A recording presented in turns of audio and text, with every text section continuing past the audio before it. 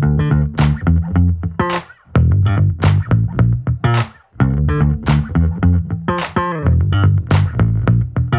and welcome to Let's Pod This. My name is Andy Moore. We're glad to see you today. Oh, we can't see you. We're glad for you to listen to our voices today. That's what's really happening here. Thanks for joining us. Joining me today is my co-host, Dr. Scott Melson. Hello, sir. What is up, man? How are you? I'm well. Good to see you. Likewise. Were you here? Yeah, you were here last week. No, not last week. Was I here last week? I think I was here last week. It was the week before I wasn't there. That's right. All the days just run together. Well, anyway, regardless, good to see you. Bailey's not here this week. That's what we should say. Bailey is out this week. One day, you know what? Maybe one day soon, we will all be here, and we can even record like in person. Like, how cool would that be? That would be great. I think it would be more interactive, and we would have we could play off each other's body language in ways you can't do it on the computer. Potting virtually is certainly something that can be done, but it's not the same. It's not. And so that's a question for you as a physician. I'm not soliciting medical advice, but what's your perspective? I think about my daughter, Margot, right, who is 15 months old this weekend. Today, actually. She's 15 months old today. Happy birthday, Margot. She doesn't listen to the pod. She doesn't. I will tell. I'll pass it along. But, she spent her entire life in the pandemic and has been a witness and participant in quite a few Zoom calls and video conference calls of various sorts. And so I thought about the other day, I am someone who speaks with my hands a lot. I'm doing it right now for effect. But on video calls, I don't think people do it as much, right? Because everyone's typing while they're supposed to be having a conversation. And so I wonder if it is different for her when she sees people speaking in person, how this will factor in. I'm sure I'm just going to answer my question and I'll let you answer, but I'm sure over the lifespan, it'll all be fine, right? Like she's got a few months in pandemic or a year, but then her big learning in school, hopefully by then we're out of the woods and people are free to gesture about. Yeah, I mean, I think both of those things are right. I think it will definitely have an effect. I think it's also an effect that can be overcome. I mean, you and I have talked about before that I think that we're going to see, we've got this cohort of kids now that are kids that were born at the beginning of the pandemic, kids that are in kind of the 1, 2, 3-year-old range when at the beginning of the pandemic, and honestly even a little bit older, that have now spent this last year where their exposure to nonverbal communication and particularly like facial cues from people outside their immediate household has been really limited. And I think that that's going to absolutely have an effect on their communication skills, certainly when we immediately come out of the pandemic. Now, how permanent that will be, I don't know. But I do think that there's certainly reason to believe that we'll see an increased need for speech therapists in school, right? And of course, mental health providers as well. I mean, I can tell you right now, just from my own practice, my wife is a therapist. Other people that I talk to, I mean, the return to school, there's been a debate about when and how for kids to go back to school for several months now. And most places are back to school here in Oklahoma in some form or fashion. And that has been, on the one hand, I think there's agreement that the best place for kids to be for the most part is in school. However, it has had significant consequences on the mental health for a lot of these kids. I mean, kids that were already struggling with things like, depression or anxiety have had, worsening. Kids that haven't struggled with those things before are having issues. I mean, it's been, we are in for a really, I think we're in for a couple of years of and maybe longer of processing what this has been like for all of us, but especially for our kids. Does that make any sense? Yeah, no, it makes total sense. And I think you're right. Things that might be overcome normally will just take a little bit longer, right? This happens, related to trauma and lots of things. It kind of pauses the developmental process, right? And so things are delayed, but it doesn't mean that they don't happen or, whatever over the long haul. Anywho, none of that has anything to do with Oklahoma politics, but it's a fun conversation for a couple of, healthcare junkies as well. Scott, this week in the state legislature was remarkably quiet compared to the last few weeks.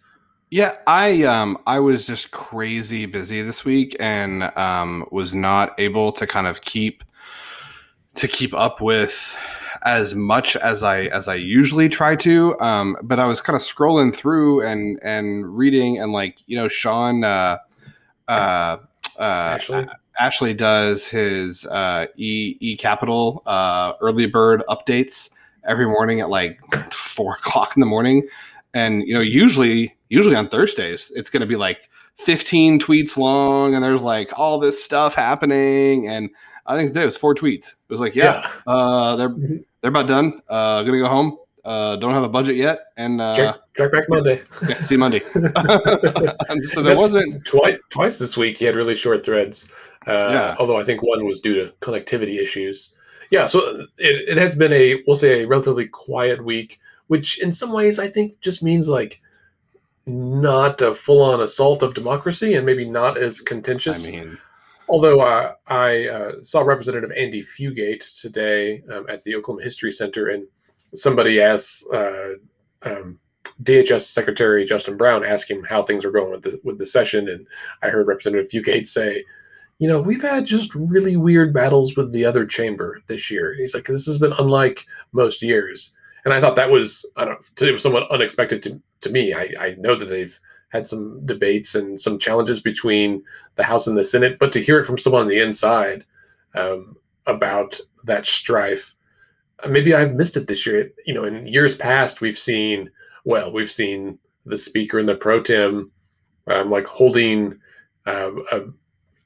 not combative, but like back-to-back press conferences, right? Like when Senator Schultz was the Pro Tem in the Senate a few years ago, you would see Speaker McCall do a press conference, and then the Pro Tem would have a press conference, and the governor would have a press conference, and they all just were like trying to pass the buck to one another. We haven't seen it quite the same, but they've done it through the legislative process this year. Well, and I mean, they've not had press conferences, but they've definitely had some press releases, right? I mean, one of the things we talked about at the beginning of session was that Speaker McCall was wanting to do, I can't help but laugh when I say tax relief, because he at the beginning of session, he was talking about, yeah, we really think this is a great time for tax relief, as though Oklahomans are like overtaxed by some measure, which is objectively, like, even if you want them to be lower, there's no objective measure by which Oklahomans are overtaxed, right? But then Senator Treat was like, yeah, no, we don't really think this is the time for that. And then in fact, like straight up declined to pass it. And so that was a big issue. There was the issue with healthcare reform.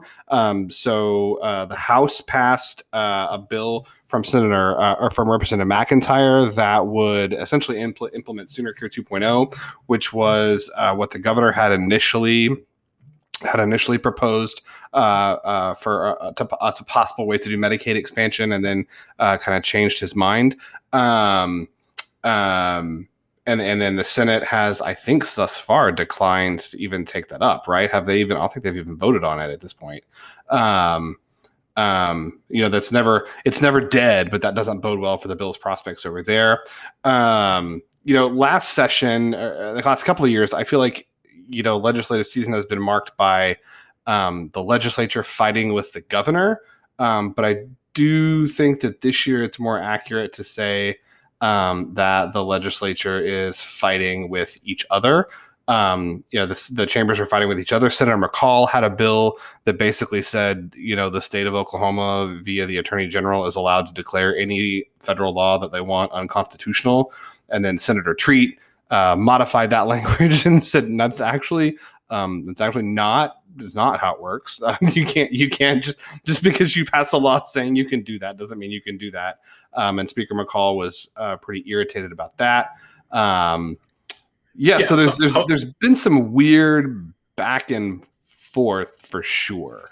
Well, and I think they've also tried to put each other on the spot, right? So Senator Treat would amended one bill, so then Speaker McCall shucked another bill and sent it back to the Senate with language, and so like forcing them to vote on things that they didn't want to vote on once, much less twice. And it strikes me, I feel like some of this is like inside baseball trying to embarrass the other team in front of the three people who are teams. paying attention. Right. Like you and I talk about this frequently, that most Oklahomans, right, are not paying attention to what's happening with like congressional leadership, much less the state house leadership, right? Like they don't give two shits if someone's bill didn't get heard and that made them pissy and so they didn't hear another bill, right? Those kinds of things happen all the time. And if it sounds like, sophomoric petty things, well, that's politics, right? But it also means, and this is, I think probably a relevant conversation, that kind of behavior, those antics, often result in good bills just falling to the wayside, right? Things that would actually change, help, enhance life for Oklahomans get lost in the shuffle. And it brings bad bills to light, right? So Senate Bill 2, which is the anti-trans bill that we spent quite a bit of time here talking on the show about. There was a thought there was a debate in the House caucus about whether or not that bill was even going to be heard, right? And my understanding is that leadership had decided that they weren't going to hear the bill for all of the reasons that the bill is terrible, right? But then that on that Monday is when Senator Treat changed the language of Senator McCall's bill about declaring laws unconstitutional, and so then House leadership put Senate Bill 2 on the floor, knowing it would pass, to send it back to the Senate and forcing them to deal with it, right? Like that was, and this is like, I mean, and that's a particularly egregious case because not only is it a bad bill, but it's like endangering trans teens, which are like already one of the most vulnerable populations from a health and mental health standpoint, and almost using them as like a political pawn because you're pissy about a law that's going to be declared unconstitutional anyway, right? Like, right. So like, not only do you see good bills get dropped, but you see bad and like dangerous bills get brought back as a messaging tool.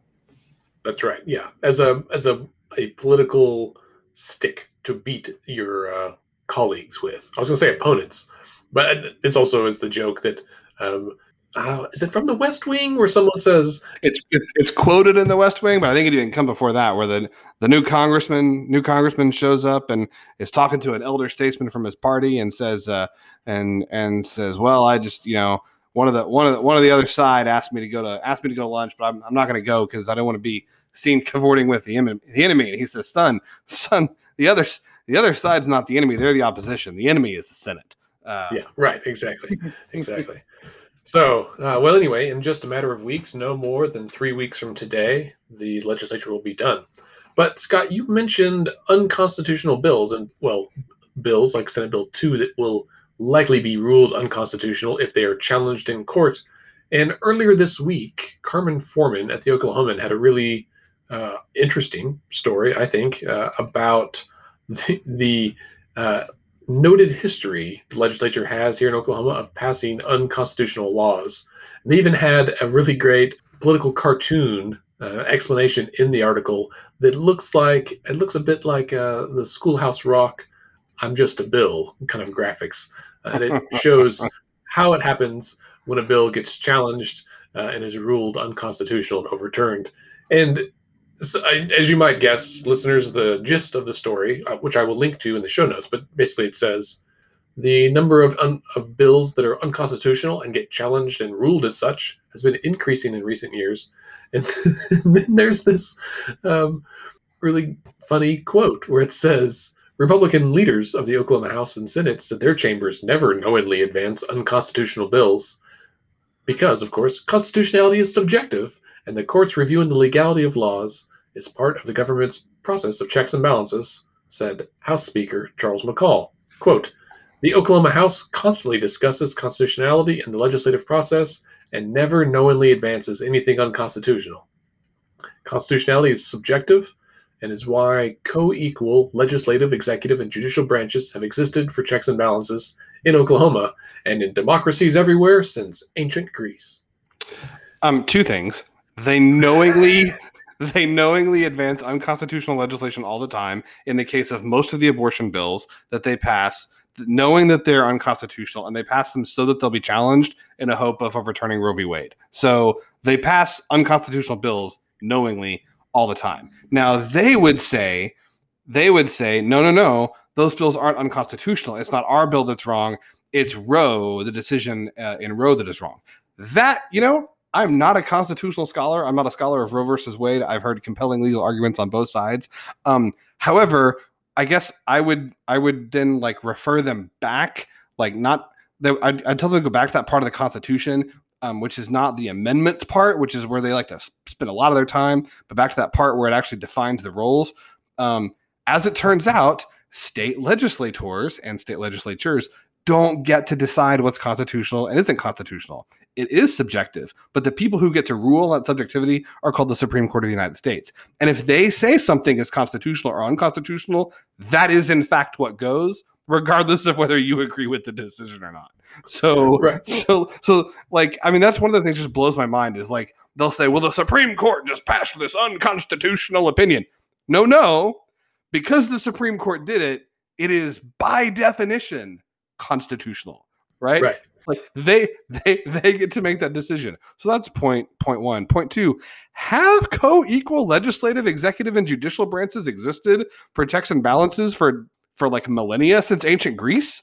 I mean, was there a co-equal executive in ancient Greece?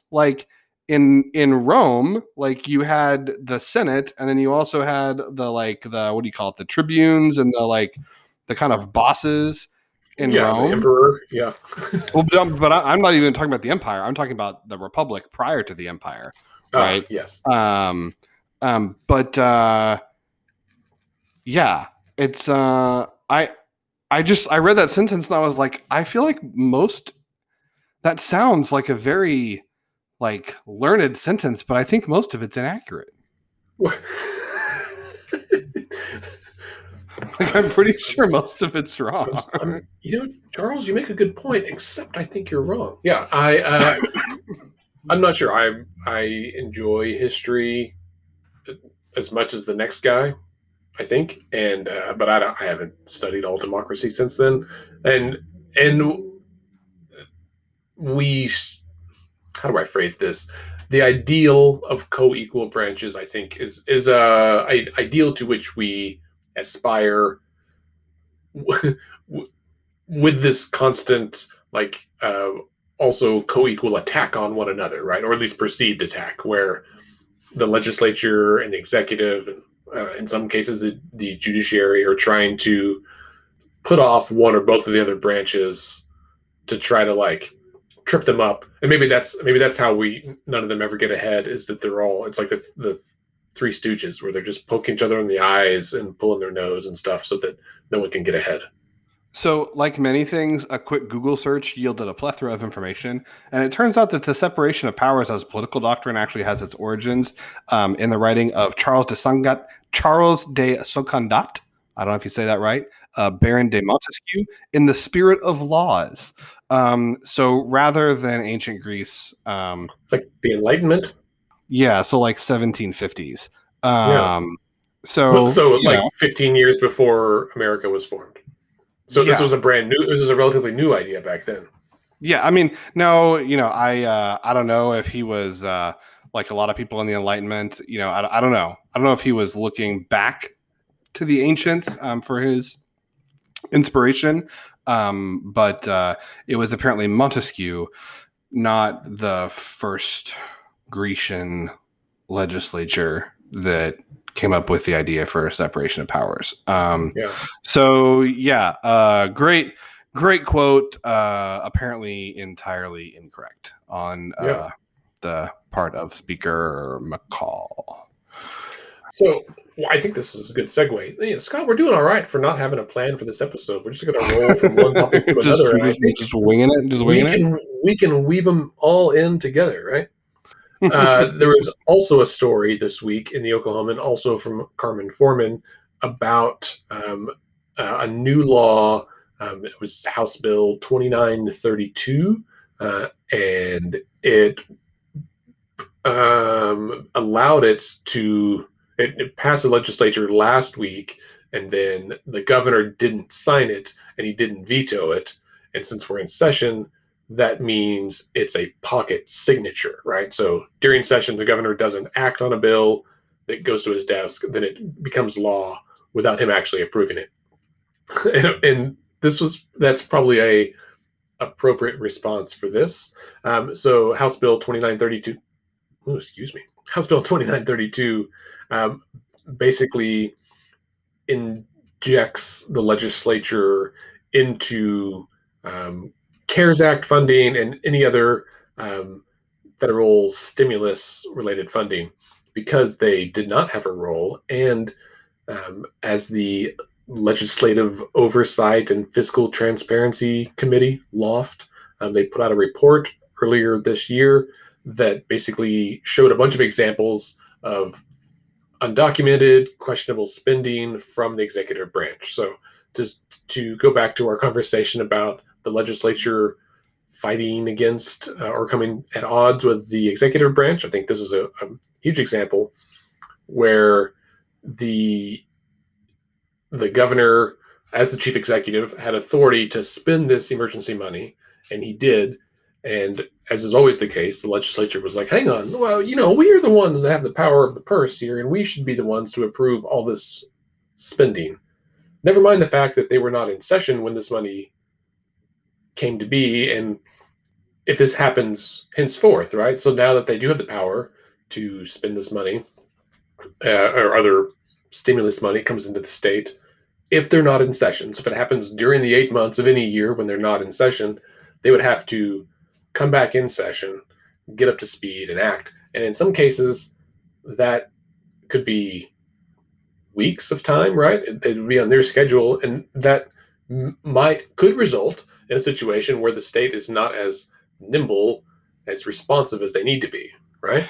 Yeah. So I guess I would say, as we have a well-documented history here on the show of remarking on the fact that anytime there is money, if there is money that can be spent on things in Oklahoma, the legislature thinks that they are the only ones that should have any say in how those funds are spent, because as they love to remind people, they have the power of the purse.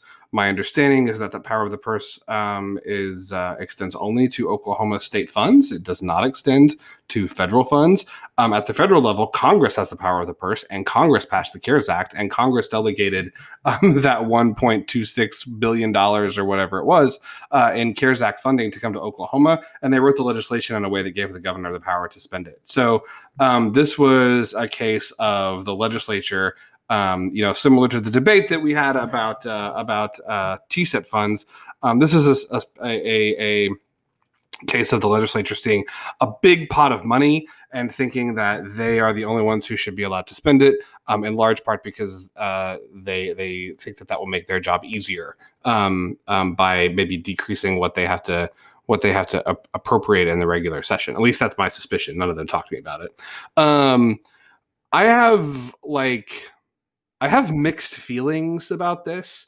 I feel like the problem that they identified was the right problem. I think this is the wrong solution. Are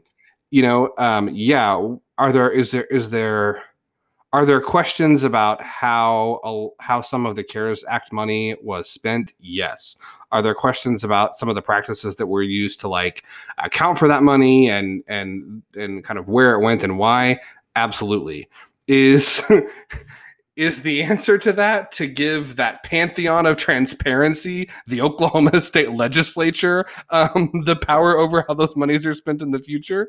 In my opinion, no. In my opinion, it's to write legislation kind of codifying how the governor has to account for and maybe use federal funds like this when they're allocated in the future, right? Because your point is well taken that what was the right thing for them to do? Okay, we're going to call a special session. It's going to start in 2 weeks. And then they're going to come into session. They're going to gavel in. And then they're going to spend another 2 weeks like bitching at each other about whether or not they can cut taxes based on this influx of $1.26 billion, right? Like, Right. I mean, well, and also just sorry to cut you off, but like the legislative process of decision making is by nature a longer process, right? Like as it should be.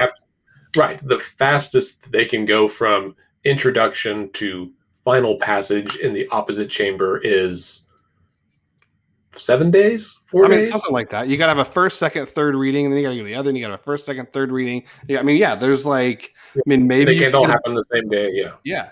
And so, yeah, this is, like I said, I think that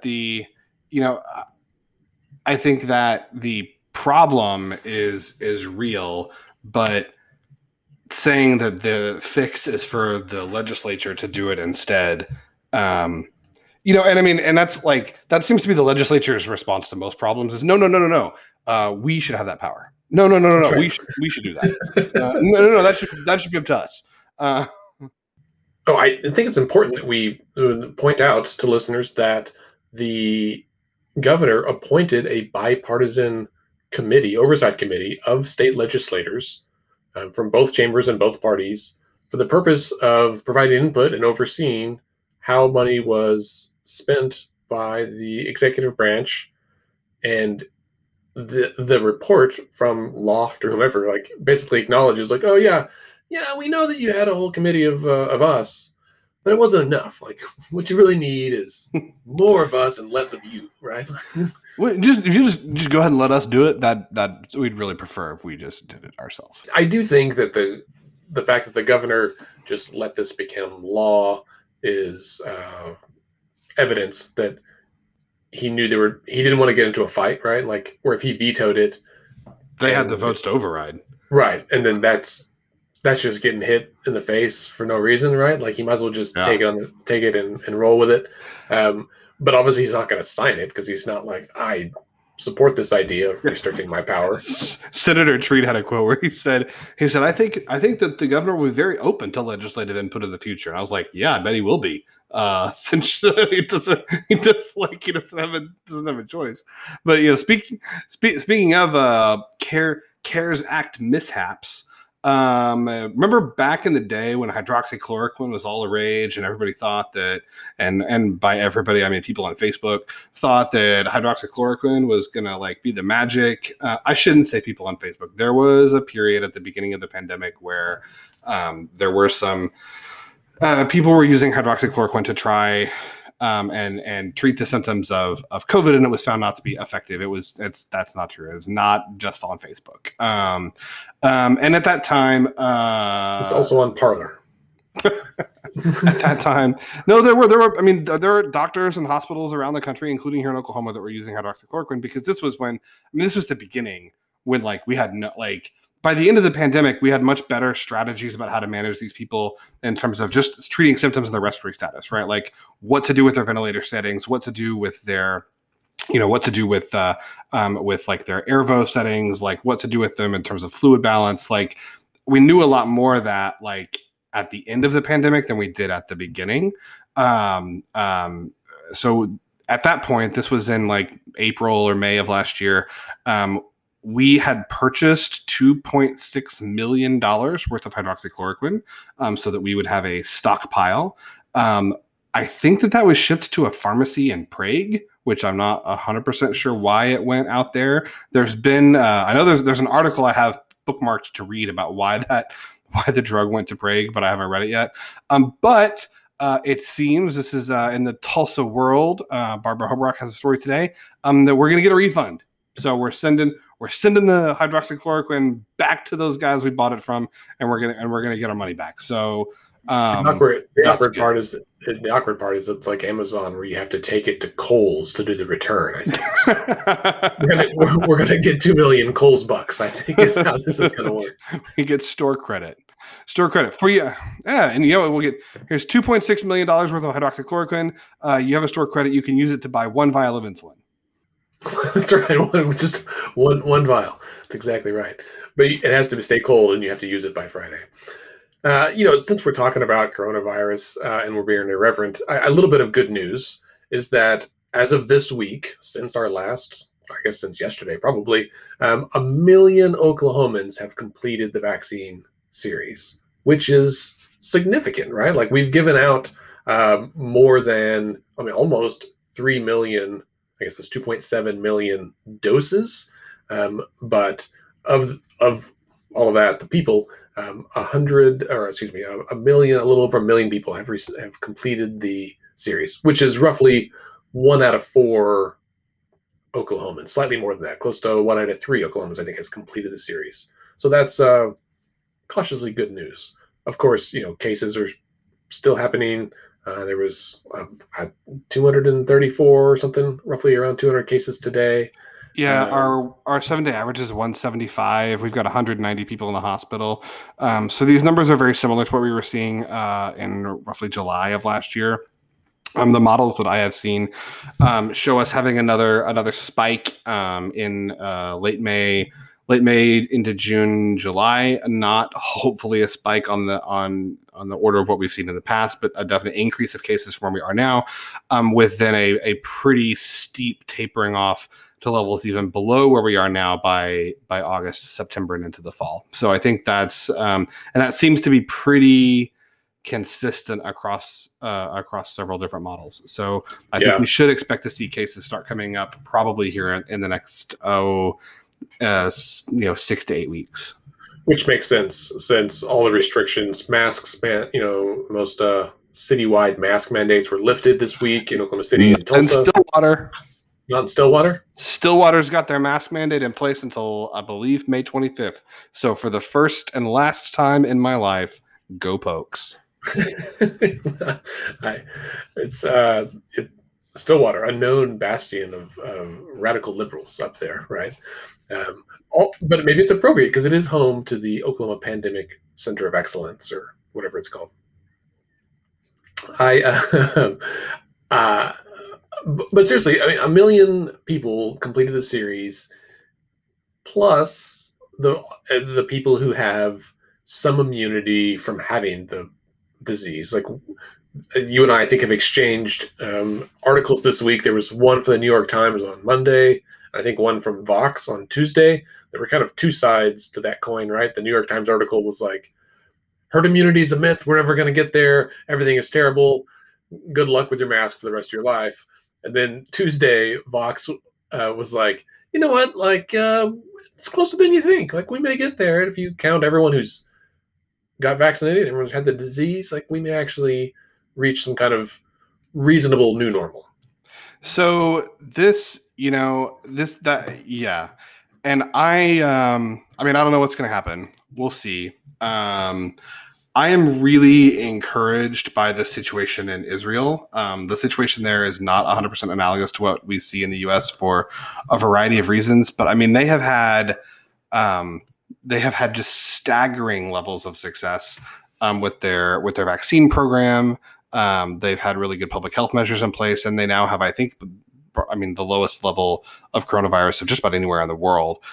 They've done a really incredible job after having a really significant outbreak of their own. So that gives me a lot of hope that as long as we can get enough people to get the vaccine,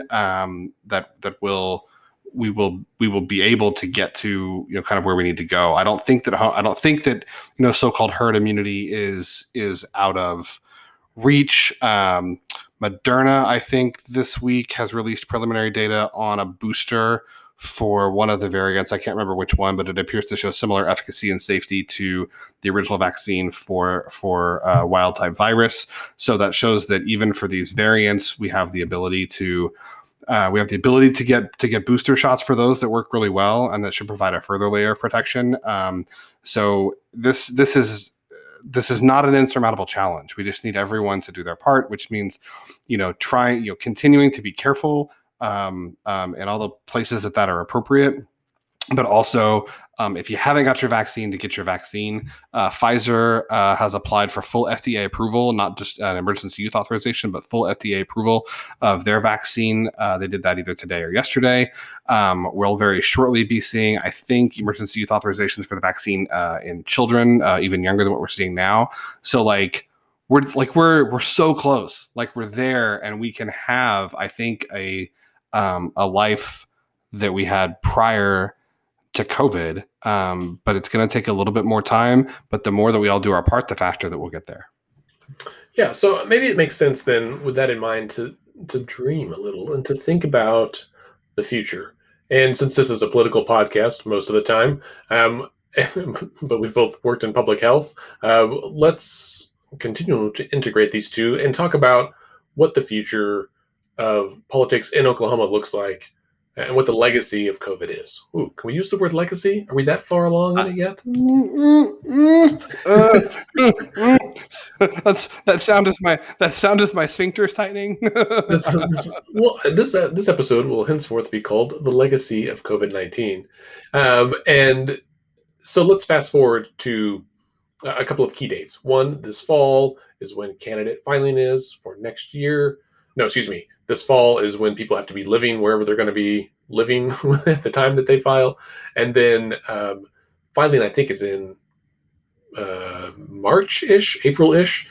And next year, as a reminder, listeners, all of the statewide offices are up for election. Governor, lieutenant governor, school superintendent, inspector, auditor, the attorney general, the labor commissioner, the insurance commissioner, some corporation commissioners, all of these things, in addition to the entire state house and roughly half of the Senate, right? So this is, and the U.S. House, right? They'll all have new districts, and it's an exciting time in politics. So picture Oklahoma in a year from now, right? Everyone's filed. We're moving towards the primaries. Do you see COVID playing a significant role in campaigns next year? And let's answer those two ways, just for fun. Do you see COVID playing a role in the primaries? And did you see it playing a role in the general? Go. Yeah, for sure. Because I think, and I don't think this is going to be unique to Oklahoma. Obviously, we're focused here. But yeah, I think this is going to be a role. I think politicians at every level are going to be touting their response to the pandemic, whether their response was strong and evidence-based on public health, or whether their response was the opposite of that, or kind of right that they see their non-response as a response, right? I think politicians are going to be touting that based on what they feel the folks in their district want to see, right? Governor Stitt consistently resisted calls for a statewide mask mandate. There were a lot of people that were very critical of him for that, particularly in our biggest metro areas. However, there were a lot of people in what I think has become his base, which is more rural Oklahoma, who were very skeptical about the need for a mask mandate, the constitutionality of the mask mandate.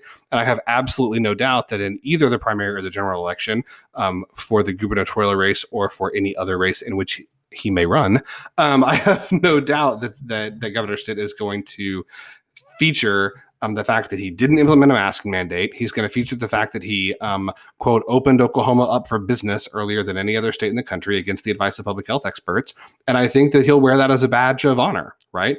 He's going to point to the current state of our virus. He's going to point to the current state of our economy and our unemployment. And he's going to say, see, everything is good now.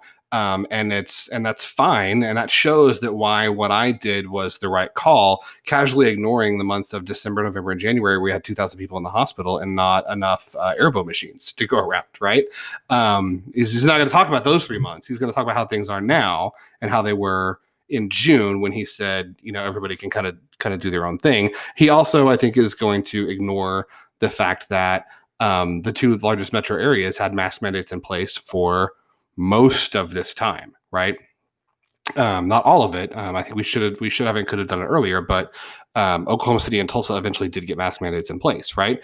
I think as a counterexample to that, I think you'll see Mayor Holt in his reelection campaign emphasize his support of mask mandates and his support of listening to public health experts for guidance. So yeah, I think that you will see COVID on the ballot in any number of ways. I think COVID was on the ballot this past November. I think what'll be interesting to see is how short of a memory do we have, right?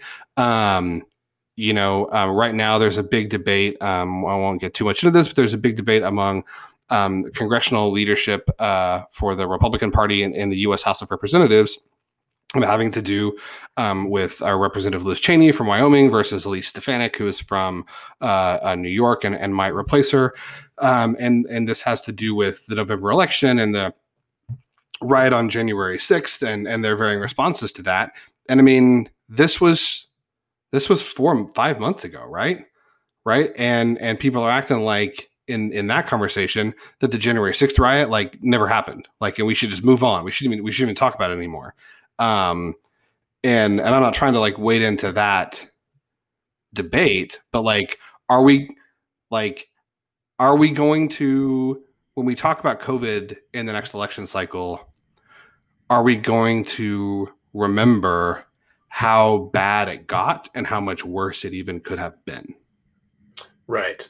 So I suspect that voters, candidates and voters will weight COVID proportional to how much they cared about it at the time, right? So largely Republicans who were more dismissive of COVID in general and of precautions like masks, those candidates are going to talk about it less because it wasn't as big of a deal to them, right? And their voters are going to care about it less. And so I think this is probably an illustration of some of that self-sorting and how candidates speak to their base and ignore the other side. And when it comes down to persuadable voters, right? So those undecideds that are in the middle, I think there's a calculus that candidates are going to have to pay very close attention to, because I think Democrats are going to try to make a bigger deal about COVID and COVID response, and Republicans are going to downplay it and maybe ignore it and talk about other things like economic factors. And when you look at the voting population, the public for a jurisdiction or the state, you've got to know what your voters care about. And if most of your voters don't care about COVID, if they didn't care about it now and they're not going to care about it in a year from now, then you're wasting your breath and you are not going to resonate with them, right? Yeah. So I was going to say pushback, but that's not even the right word. Like, you're talking about persuadable voters and you have to kind of like watch yourselves, and maybe the audience is different from a primary versus a general. I mean, is it though? Like, is it that much different of a universe, right? I mean, because you know the map situation better than just about anybody else. I would submit they patched the maps this week. How many competitive districts do we have, like, in this next round? Right. No, right. And so I think to the extent they talk about COVID, I guess the way I would say it is they're going to be speaking to their primary voters because those are the only ones that are going to matter. Right. Yeah. For the primary, especially. Like I would say, I will be surprised if we hear much about COVID in the Republican primary race, right? With the exception of more conservative candidates are going to try to ding less conservative candidates, right? If they were supportive of mask mandates, right? They will try to shame them into being like, this guy wore a mask for 98 days, right? Like those kinds of things. I think that's 100% going to happen, but I think it will be wide. I could be wrong. I think it will be widespread. Yeah. Well, so I guess another way to say it is I don't think any Republican candidate, certainly not for the state legislature and not for statewide office, are really going to tout their COVID response as a reason to reelect them, right? Governor Stitt will talk about it, but he's not going to talk about a healthcare response necessarily. He's going to talk about an economic response. Yeah. So I guess I would say, I think they're all going to tout their COVID response, but I'm including in their response the things that they didn't do.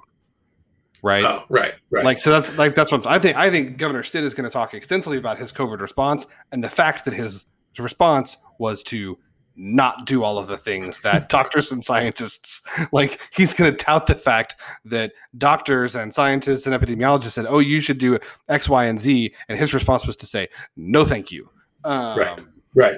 So, and you referenced Mayor David Holt a minute ago. Listeners, if you don't already know, Mayor Holt is running for re-election for mayor which means he's not running for governor, which makes a ton of sense. One, I think he genuinely loves being mayor. He's wanted to be mayor for a very long time.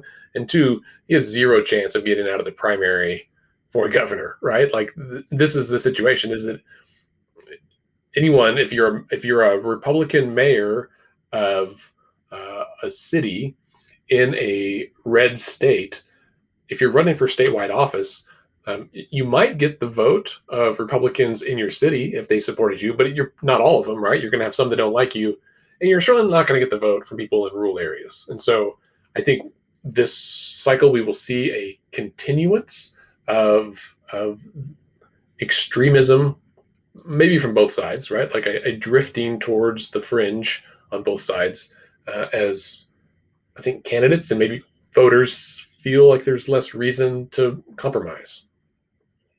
I think that's fair. Yeah, I agree.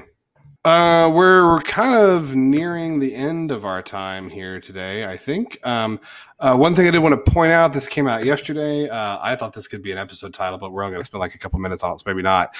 We've got 26 pages of badness today. It could be an episode title or the name of your favorite high school garage band. Maybe that was, or I could say my first term paper in college was 26 pages of badness. The state multi-county grand jury has issued an interim report in their investigation of Epic charter schools. They are not done with their investigation, but they issued this report because they said, due to the lack of transparency in accounting for the funds, an intentional avoidance of disclosure of information by a private entity, and a lack of cooperation, the investigation is unable to be completed at this time. So basically they're saying, because we think they're lying to us and they won't cooperate with the investigation, we don't have findings yet. But here is what we have noted. You can get the report. It's publicly available. A couple of things that I would note, and also most of the major news outlets have articles on this today. As usual, I am a big fan of NonDoc, and they have a great piece on it. They go through kind of all the entities involved and like what they're looking at, and a little bit of the history of Epic charter schools. I really think it's worth a read. They say that there's really several overriding concerns that have emerged during this, and they summarize them as these are not my words: a lack of oversight, a lack of transparency in operations, and a lack of accountability by the for-profit company Epic Youth Services, which is the educational management system or educational management organization that Epic contracts with to kind of run their stuff. One of their main concerns is that Epic Youth Services, this management organization, are the ones who actually created Epic public schools, right? Epic charter schools, which is kind of backwards, right? They're essentially the multi-county grand jury is alleging that rather than a group of concerned parents and teachers and community members seeing the need for a charter school and creating a charter school and then going and finding Epic Youth Services and saying, hey, will you run our school? The two guys that founded Epic Youth Services said, hey, you know what? We could make an education management company, and then we could start a charter school, and then we could get the contract to run the charter school, and then we could get 10% of all the funds that come into that charter school, which 10% of the nearly $500 million that have gone to Epic since 2015 is a lot of damn money. The quote that really gets me here, the public has not been served by the incestuous relationship between the for-profit vendor Epic Youth Services and the governing board Community Strategies.